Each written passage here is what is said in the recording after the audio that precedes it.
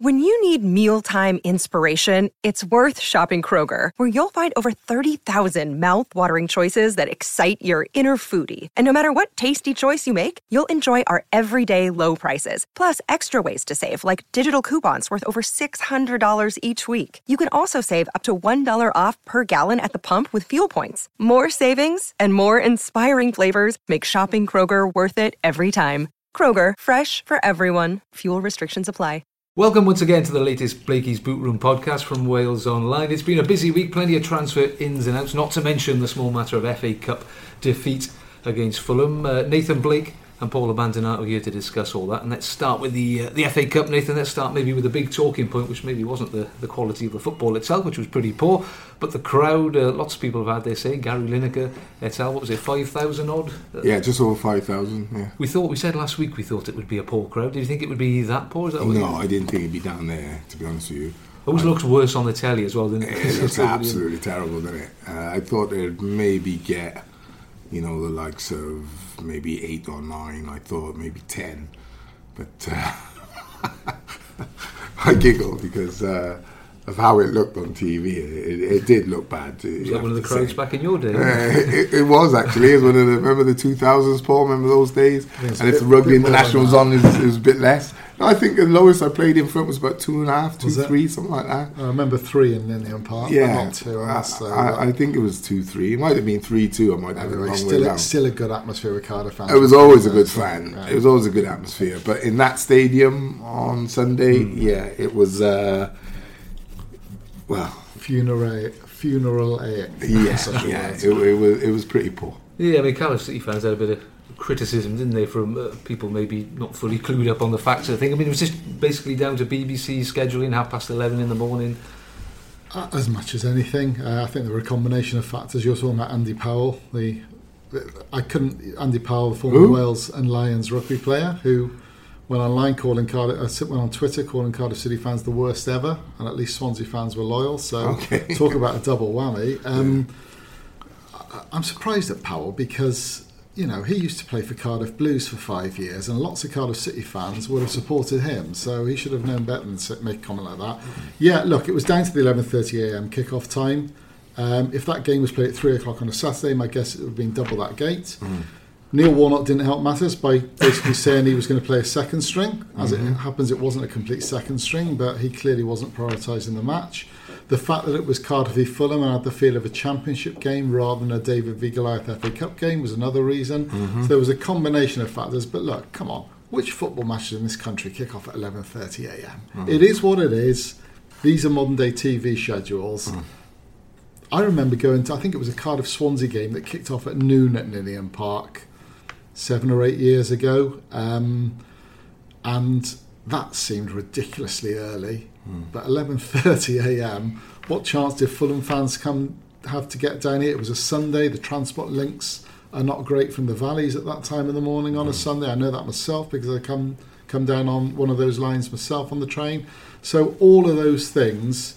And let's be fair, the club's not in great shape anyway, so it's not like the fans have been for the last 2 years bouncing and absolutely adoring the club and everything. So you're at that point now where it's the perfect time to say, well, I'm not going down for that.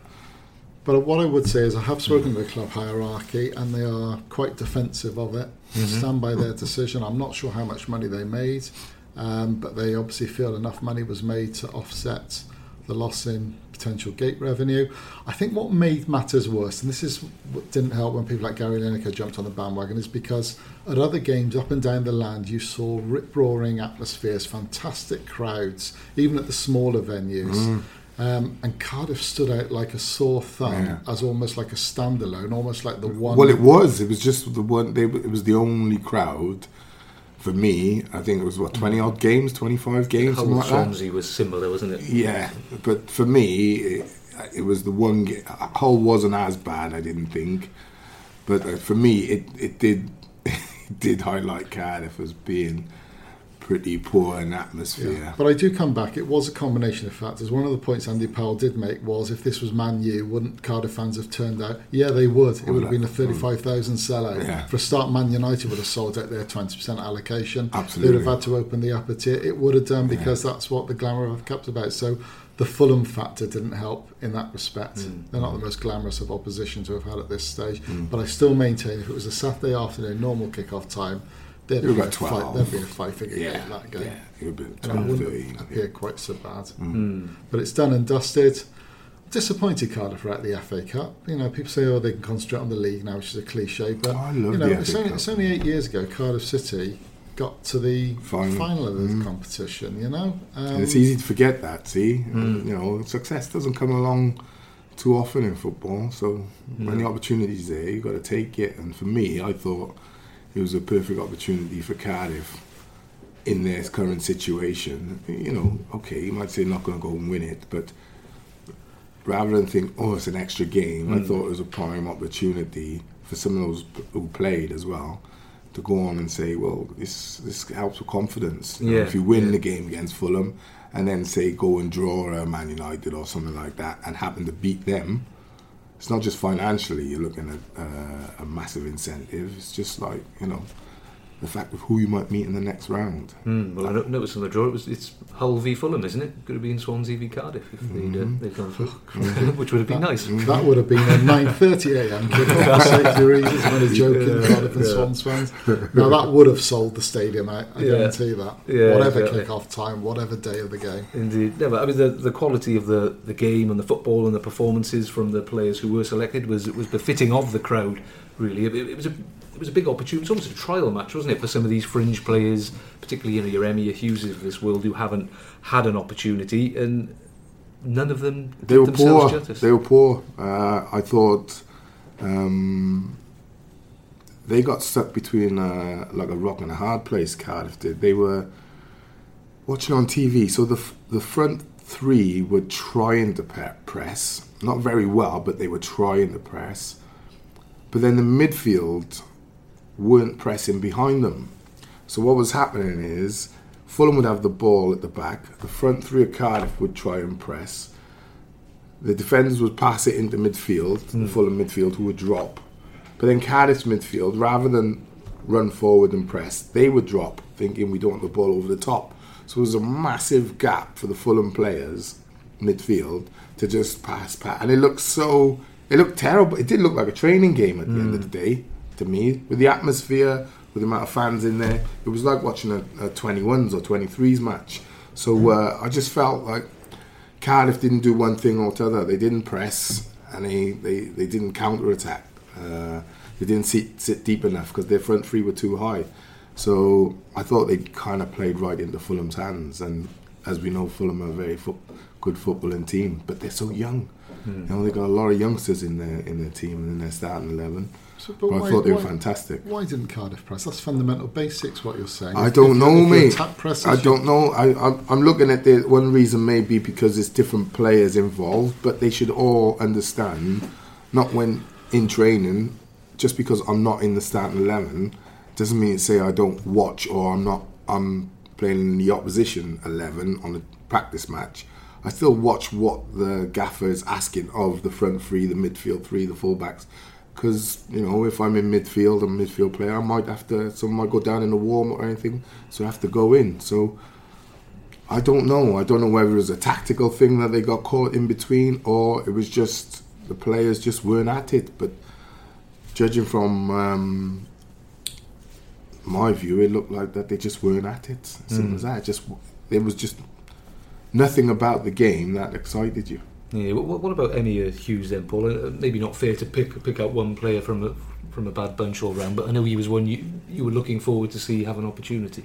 I was. I said on the boot room last week that I rate Emma Hughes highly. I've seen him have superb games for Wales at the highest level, score goals, and Blakey and I agree. He seems to be one of these midfielders who has an awful lot of attributes to his game. He's got presence, he can tackle, he can head the ball, he can score goals. He's got a great athleticism and energy. And this was his opportunity to put down a marker to Warnock and show those of us who have seen him behind the scenes at the Wales sort of age grade setup and above, that he's got something about him. He wasn't on Man City's books for no reason, but it didn't even begin to happen. Too many passes went astray from him. He failed to impose himself on the game, offensively or defensively. And to be honest with you, it was a bit of a passenger. I don't think I'm putting it too strongly. No, I can't disagree. Really disappointing. Disappointing. I can't put my finger on it. I think the problem was they tried to play too quickly, Cardiff. And what I mean by that is, if you look at Fulham, if you watch the game, Fulham had a lot of possession, right? But then when they would lose possession to Cardiff were almost trying to get the ball in Fulham's box within one pass. So they weren't saying, okay, now you've had it for 2-3 minutes. I tell you what, let us keep it for a bit. Back to our keeper, out to the full backs, and blah blah blah to build up a bit of confidence. Because even though Fulham were pressing, you've got to be able to play. You've got to be able to pass the ball to one another and keep the ball a bit. And I just thought what they'd done was everything was just too rushed, basically. As soon as they got possession, they were looking for one pass up to Lambert or one pass up to Harris, and then expecting, right, unlock the door, goal. It was almost like naive in the way they were playing. And like I said, they were caught between two stools. So for me, like, the only player that done anything was Bamba. I thought he was very good again. Man of the match by a street, country mile. And the rest of them, I wouldn't single anyone out saying he was worse than him, but I just thought all round the other players' performance level was way down. The other one who I will single one other one out. The other one who really disappointed me was Anthony Pilkington. He's another one I think very highly of. I think he's got terrific ability. He's played in the Premier League. Sometimes he looks fantastic for Cardiff, but other times he looks anonymous. And I thought this was his big opportunity to really put a statement down and tell Neil Warnock he needs to be in his first choice 11, but that didn't happen either. Despite the goal, my colleague Jack Vittles, who covered the game, I thought summed it up perfectly in his match report, and he said something along the lines of that the one thing Warnock learned above anything else is that he is getting his League 11 selection spot on. Read what you wanted to that, but I thought that was quite an apt point, really. Yeah. And the quality of depth, if you're looking at that team and saying, right, the depth of Cardiff's squad, you wouldn't. And I always talk from a position of trying to win the championship. I'm not talking about surviving or mid-table. I'm talking to win it. If you look at those players and how they performed, and we don't want to get caught up on one game because there was different circumstances involved, I think. But if you look at how they played, some of the players, they didn't do themselves any favour. If you're looking even at the squad situation, they were pretty poor. I couldn't understand. Neil Warnock looked like he was spitting feathers. Like he did have the old angry eyebrows way up on top of his forehead, and red face was going redder and redder. And I just thought he's going to chew some heads off in the dressing room because it's kind of unacceptable. There was no real reason for that level of performance. Okay, the crowd is what it is. But there's an FA Cup. There is an FA Cup game. Yeah, exactly. It's not a 23s game. No. And Bamba was able to maintain a level. So you look at like the likes of Rawls and Pilkington, and you think to yourself, well, come on, fellas, where is it? Okay, ahead of the game, there was quite a bit of transfer news on Friday from Neil Warnock. A couple of ins, pretty major out. Let's start with the ins, and maybe the most senior of them, Greg Halford, who featured on the weekend. What do you make of that signing and what you've seen from him? Well, obviously, sorry, Paul. Obviously, Neil Warnock's worked with him at Rotherham and has seen things that he feels that he needs for his squad. I wouldn't say necessarily as a starter, and he can play pretty he's much a utility anywhere, player, right? Yeah. So he's got the luxury of having that, but he was poor. he was poor. He looked out of place, if I'm totally honest. But I would say that's probably a lot to do with nervous energy, first game. Regardless that there's no crowd there, everything was getting highlighted a bit more because you could hear shouts. So, a couple of times he gave simple passes away, coming to him on a volley, simple pass to his mate, gave it away to the opposition. so he was poor. But I never judge on just a game or two. It does take. Plenty of people have gone in for a season and had a stinker, and the following season been out of this world. So I'm not saying he's going to be out of this world, but I think he'll get better, a lot better. Yeah, how much better do you think he'll get? Because Neil Warnock made a point of saying he wants to bring in players who are better than the ones he's already got. Has he done that in Greg Halford? I mean, he's had a lot of clubs, Greg Halford, isn't he?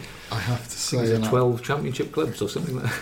I use the word in inverted commas, but it's got a journeyman feel to it for me, I'm afraid. Given that he's been at so many clubs down the years, played in so many positions. Yeah, maybe that's hindered him. Maybe maybe that's something like, we love to give advice on the boot room. People take it or you leave it. Maybe that's hindered him. He's thinking, I'm a utility player and I can play anywhere and everywhere. And actually, money spent on him. Well, actually, maybe the truth is you can't. Maybe you need to think to yourself, I'm either playing here or there. And okay, if the manager tells me to play here and play there and play there and play there, that's a different matter. But rather than sell yourself as this utility player who can play anywhere, because he's quite happy to take that label, I would say maybe he needs to focus on really saying, right, I'm going to play as a holding midfielder or a right back or a centre back, and I might cover right back, but that's about it. Because still not a sign that floats my boat, Nate. I've got to be honest with you. You've got to remember, it's not so long ago we were celebrating signings of people like Craig Bellamy, Aaron Ramsey coming back on loan, not Medell. So far back. Jay Bothroyd and Michael Chopper, and then not too Gary distant past. Medell, Jordan Mutch. These are good players, and I suppose maybe it's a legacy of where we are at this moment in time with Cardiff City FC. What about the young kid who's come up front, Ibrahim Maite? Maite, well, he's got a hell of a record at Harrow, I think. I think he scored 15 in 28 or 30, something like that. So he's got a very good goal scoring record. Hey, it's a roll of the dice. I think, as we've seen with players like some of these players today, Immers and people like that, and Zaha, they've come in and haven't worked out.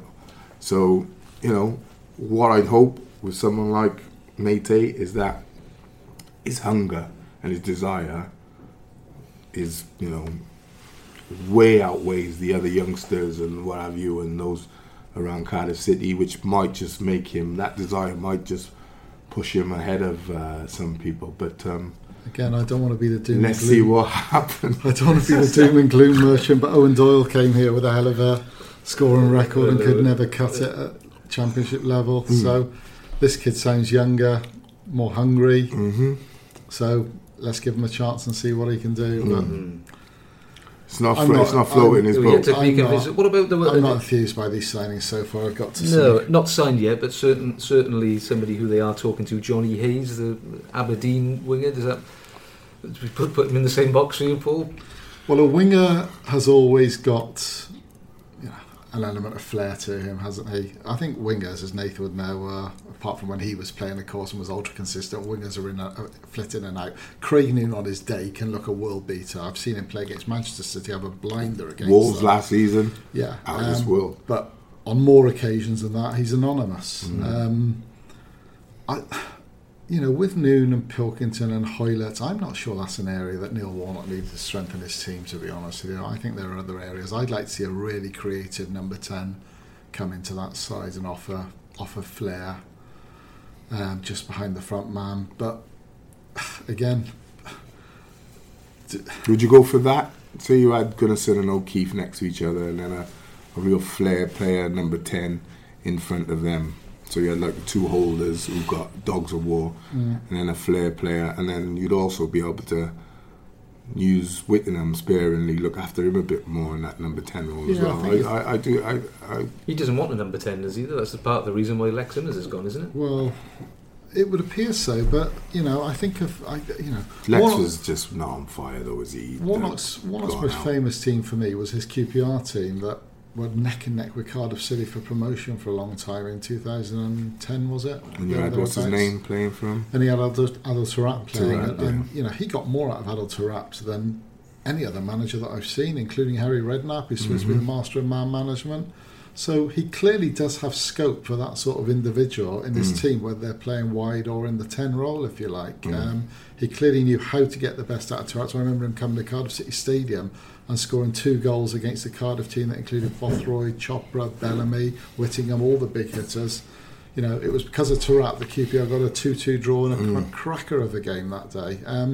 So it's not that he's against it, but he clearly hasn't identified that individual as a must-have for this Cardiff team at the moment. You know, just explain the Lex Immers situation. Just kind of, I've seen a few people mention it.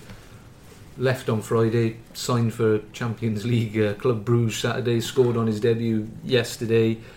Yet no fee was received or even attempted to be received. You know, could they not have sold Lex Immers for a bit of money? Well, their argument is no. Should be pointed out that it was a friendly he scored in, for what it's worth. And unless I'm wrong at this, I don't think Bruges are through to the Champions League knockout stages, are they? But nonetheless, all right, but you get that point. I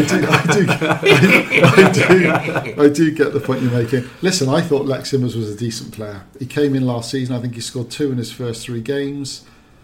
He looked a capable player. He could play 9, he could play 10. He lacked pace, but he was one of those players who had it in the head. Speed of thought. Yeah, you know, this cliche of first 5 yards in the head. He was the one who seemed to have that. He could hold the ball up. He quickly became a fan's favourite. And when Warnock came in, I thought he's not the sort of player who's going to fit into the Warnock game plan. But I think he came on in the first game against Bristol City and put in an incredible shift as a substitute. So I thought, Warnock's going to get the best out of him as well. But he's barely featured since and has gone. Their argument is that he is of an age where they weren't going to get money for him. Let's be fair. Let's look at pre-Warnock. Let's just look at Cardiff's transfer dealing and how, you know, you go to Marshall, you sell him at the worst time. You know what I mean? Heaton, you sell him, but no real money. It's that, you know. I think that's where what you're highlighting, John, is the inexperience of Cardiff's, you know, upper echelons. I don't think there's been a player that has come in the last 4, 5, 6 years who's come in who has been, let's say, a League One / Championship player who's then been bought by a bigger Premier League club and sold, or they've done deals that bought him from Scotland or him from Norway or him from, and sold him on. You know, even the British-based players, they struggle to make any sort of money on. It just seems to be there's this transfer committee they've got, but clearly it's not worth the paper it's written on, because I can't tell you what I would perceive to be that's great business.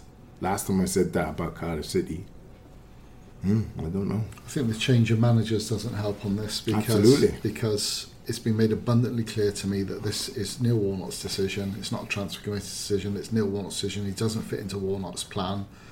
He clearly did fit into Cardiff's plan with Warnock's predecessor, or whatever the transfer committee determined. When was it, a year ago? Mm-hmm. So the change of manager wants his own individuals in there. You can't say there's a lack of expertise at that level, because you've got Neil Warnock. But I don't think it's Warnock's job, and this is part of the problem. This is what I've said before, right? So Neil Warnock's job is the team, right?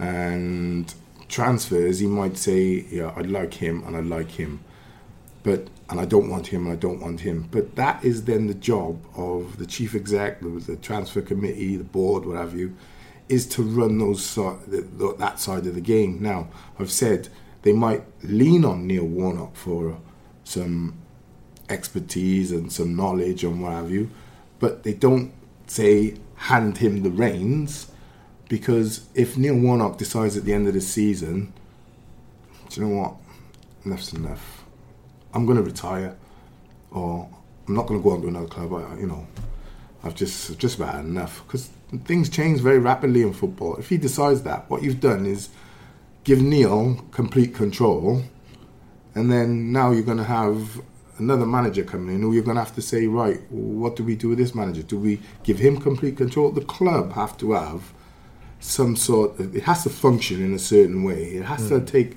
accountability for certain decisions. You know, this day and age, no manager has complete control over everything. That's just a thing of the past. So my thing is, the club need more people who understand what they should be doing within the transfer committee. And it's okay saying, oh yeah, I know him and I know him, but do you know what a player looks like? Do you know what kind of players you're looking for? Do you know what kind of philosophy your club is playing to? And these are questions that seem to never get answered, because we change the manager and we follow whatever that manager's philosophy is. We follow. And I've always said and will always say, you've got to have your own philosophy of what you want as a club, a board of directors, a chairman, an owner, a CEO. You've got to have an idea. If you haven't got a plan, what's the point? You've got to have an idea of what you want. And then you bring in what fits into it. But the problem here, and this is the fundamental problem for me, if you don't know what it is you want, and you don't know how to get what you want, you're always going to hand responsibility, accountability off to everybody else. And I feel, and I wouldn't include Warnock and his team in this, I've always felt that Cardiff are very much, they talk a great game, but they deliver very, very little. Very, very little.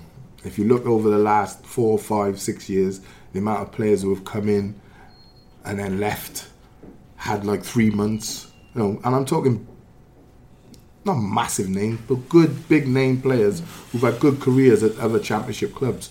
There's a fundamental problem at Cardiff, and it will maintain until those at the top get an understanding of the game or bring people in who understand the game. Because at the moment, what happens is they create a problem, and then they have to put that fire out, and put this fire out, and put this fire out, and then they think, right, I'll chuck some money here, and that'll solve those 3 problems.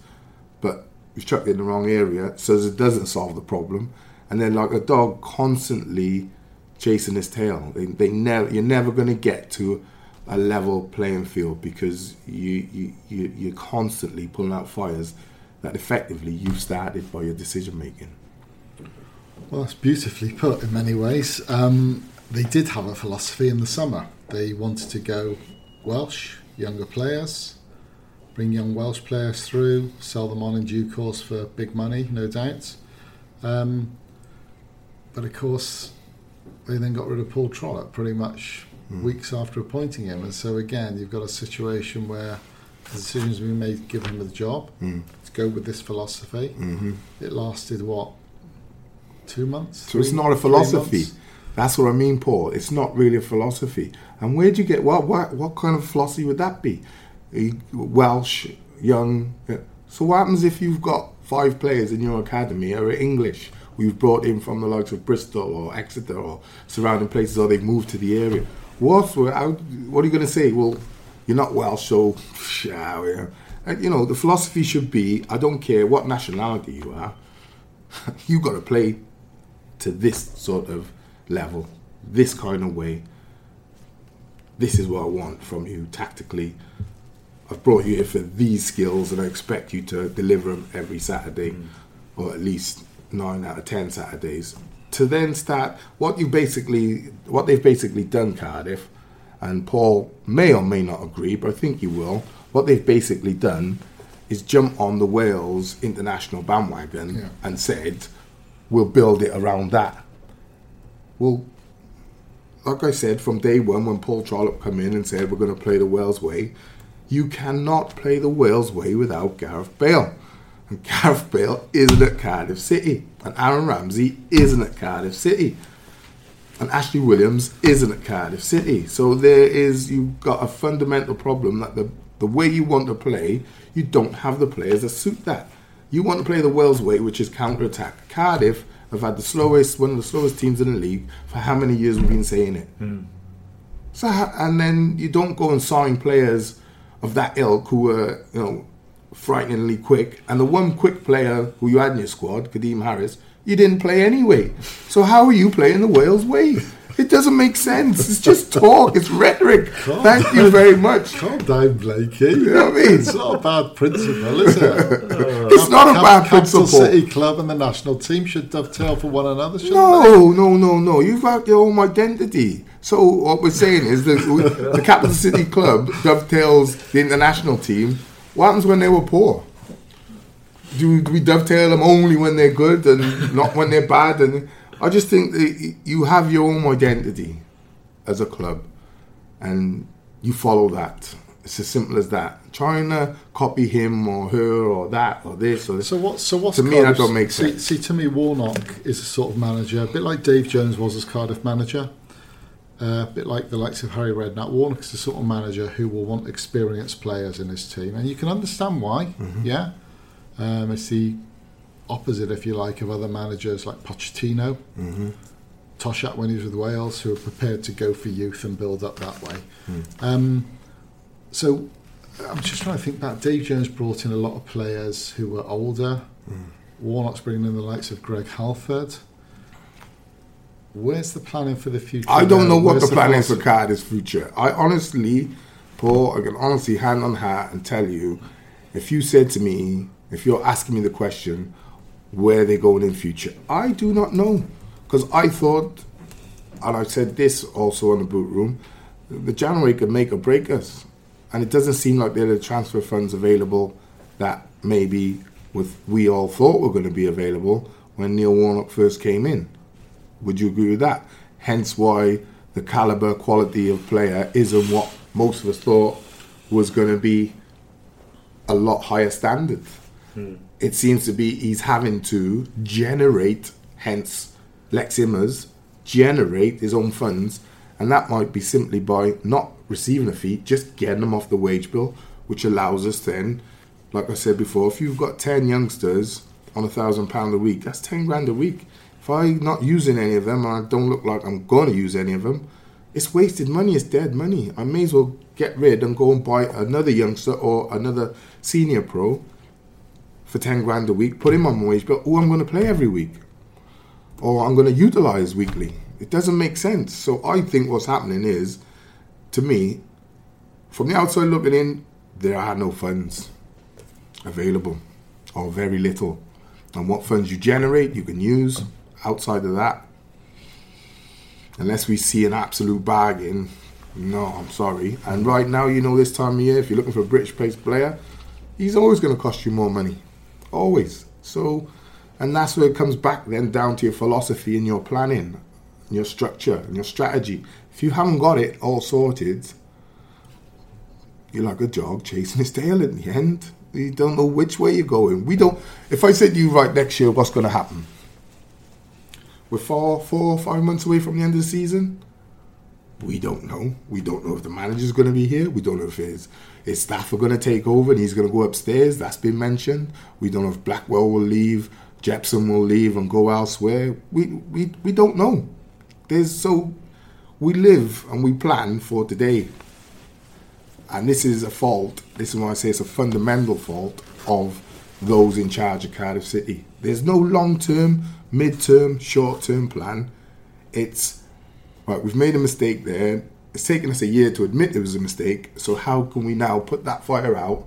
And what they don't realise is other decisions they made 3 months ago, 6 months ago, 7 months ago, while they're putting this fire out, they're now admitting is a bad mistake, those are catching fire behind them. So they're never planning to go forward because they spend too much time doing things that have from yesterday or the day before, the week before. So it's poor planning, mate, and it's not having a good knowledge and understanding of the game and the processes of the game. And I've maintained that for probably 2-3 years. That's been my opinion. That's all through the red change, all through the CEO business, all through the whole lot. It's just poor decision making, poor planning, and like I said, most fans, I think that would be a part of the reason as well why a lot of fans are staying away and why you have such a poor representation on Sunday. It's because people, especially nowadays, you could get away with it. In my day, in the 80s and the 90s, you could kind of like say a little bit. Now social media and everyone's got an opinion, and your opinion is aired publicly to the rest of the world. We all want success yesterday, but we definitely want to know what the plan is to get a success, don't we? No? A man without a plan is a man without... You've got about 3 Churchillian speeches in one show. I'm just trying to say, and I spent my whole life in football. I don't know why I understand the game, but I understand the game. I was taught very well as a child, and all the way from my career, I've met some very important people who have, taught me the game, the back of the game. I know directors and what have you, CEOs. I understand the game inside out. Now, the fault at Cardiff is that when you've got someone like Paul, like myself, like yourself to a degree, John, who understand the game, you're then saying, well, I'm scratching my head, because when I see successful teams, they're not kind of following that kind of path. They're not saying, well, we haven't got a long-term, short-term, mid-term plan. We just kind of guess at it. We'll do it tomorrow. Can I just let the listeners know that Paul Abbandonato is still here? He hasn't had a word in the last 5 minutes. What I would say, and crikey, I say this with a little bit of bated breath, but I'm almost doing the unthinkable. I defend Vincent Tan to a degree here, because he has spent an awful lot of money on this club. I've said it myself, Paul. He will feel, rightly or wrongly, he's been terribly let down by his managers, particularly Malky Mackay and Ole Gunnar Solskjaer. And probably once bitten, 3 times shy for him, and maybe that's why it's been reined in, and that's why we have uninspiring signings like Greg Halford now. But I've said that you can't. I feel for Vincent Tan to a degree, and this is what I would say. But what you're saying is there's no responsibility on your decision making because you've just put the money in. Well, no, you've put the money in and made decisions.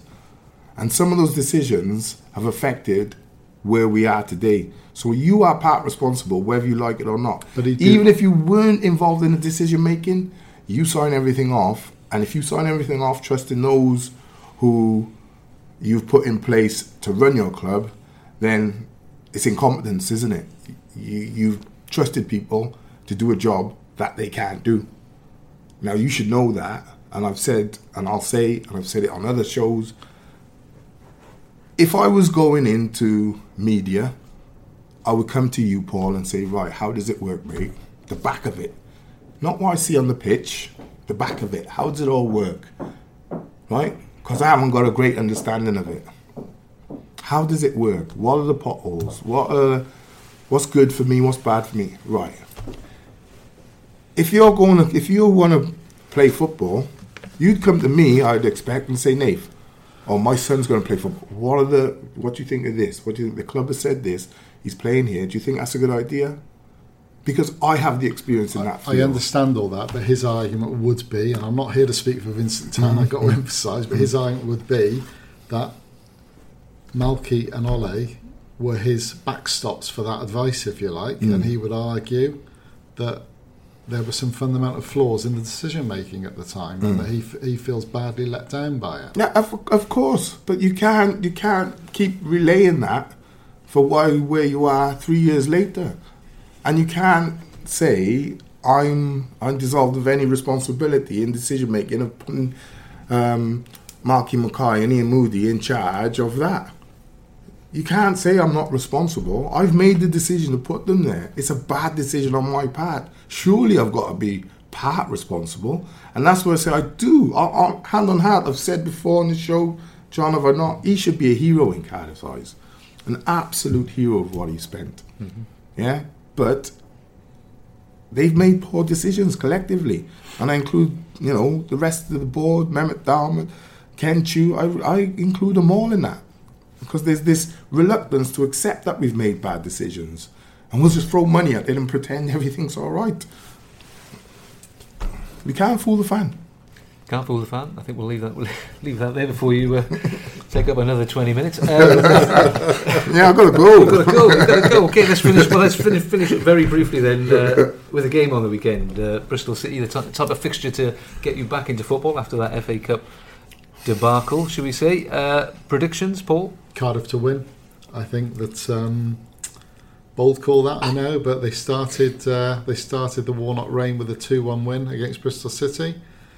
I think it'll have them really fired up for a 7-side derby. I think we'll see far more of an Aston Villa type performance from Cardiff than we saw a Fulham type performance, and I've got a feeling they might go there and sneak it 2-1. Bristol are in a terrible run of form. They've lost about 8 on the trot. They can only draw 0-0 at home to Fleetwood at the weekend. They really have bombed. And a bit of history between two managers as well. History between the two managers as well. I think this might be one that Cardiff sneak an away win on. Okay. You know me, I always go with a win. I know. Yeah. Even if I honestly hand on that, think we'll struggle and probably lose that game. I always go for a win. And what do you really think? I think we do well to get out there with a point. So you think we'll lose? No, I think we'll do well to get out there with a point. I think it's hard to judge the form because what you see on Sunday is not what you're not going to see that Saturday. So, and if you go to the Villa game, then I think we could quite easily go there and win, honestly. But I don't know, with the two squads that have played in the last two games, I don't know which one is going to turn up. So, yeah, I still think we'll do well to get a point. So Blake is predicting a draw and sitting firmly on that front. So Blake is predicting a 2-1 win. Okay, chaps, we'll leave it there. I think thank you very much for your time. Thanks for listening, as always. Apologies for preaching. I hope you enjoyed the various Nathan Blake speeches there. Just trying to help. Well, yeah, very good stuff. Very good stuff. We'll We'll be back again for more speeches. Same time next week. Take care.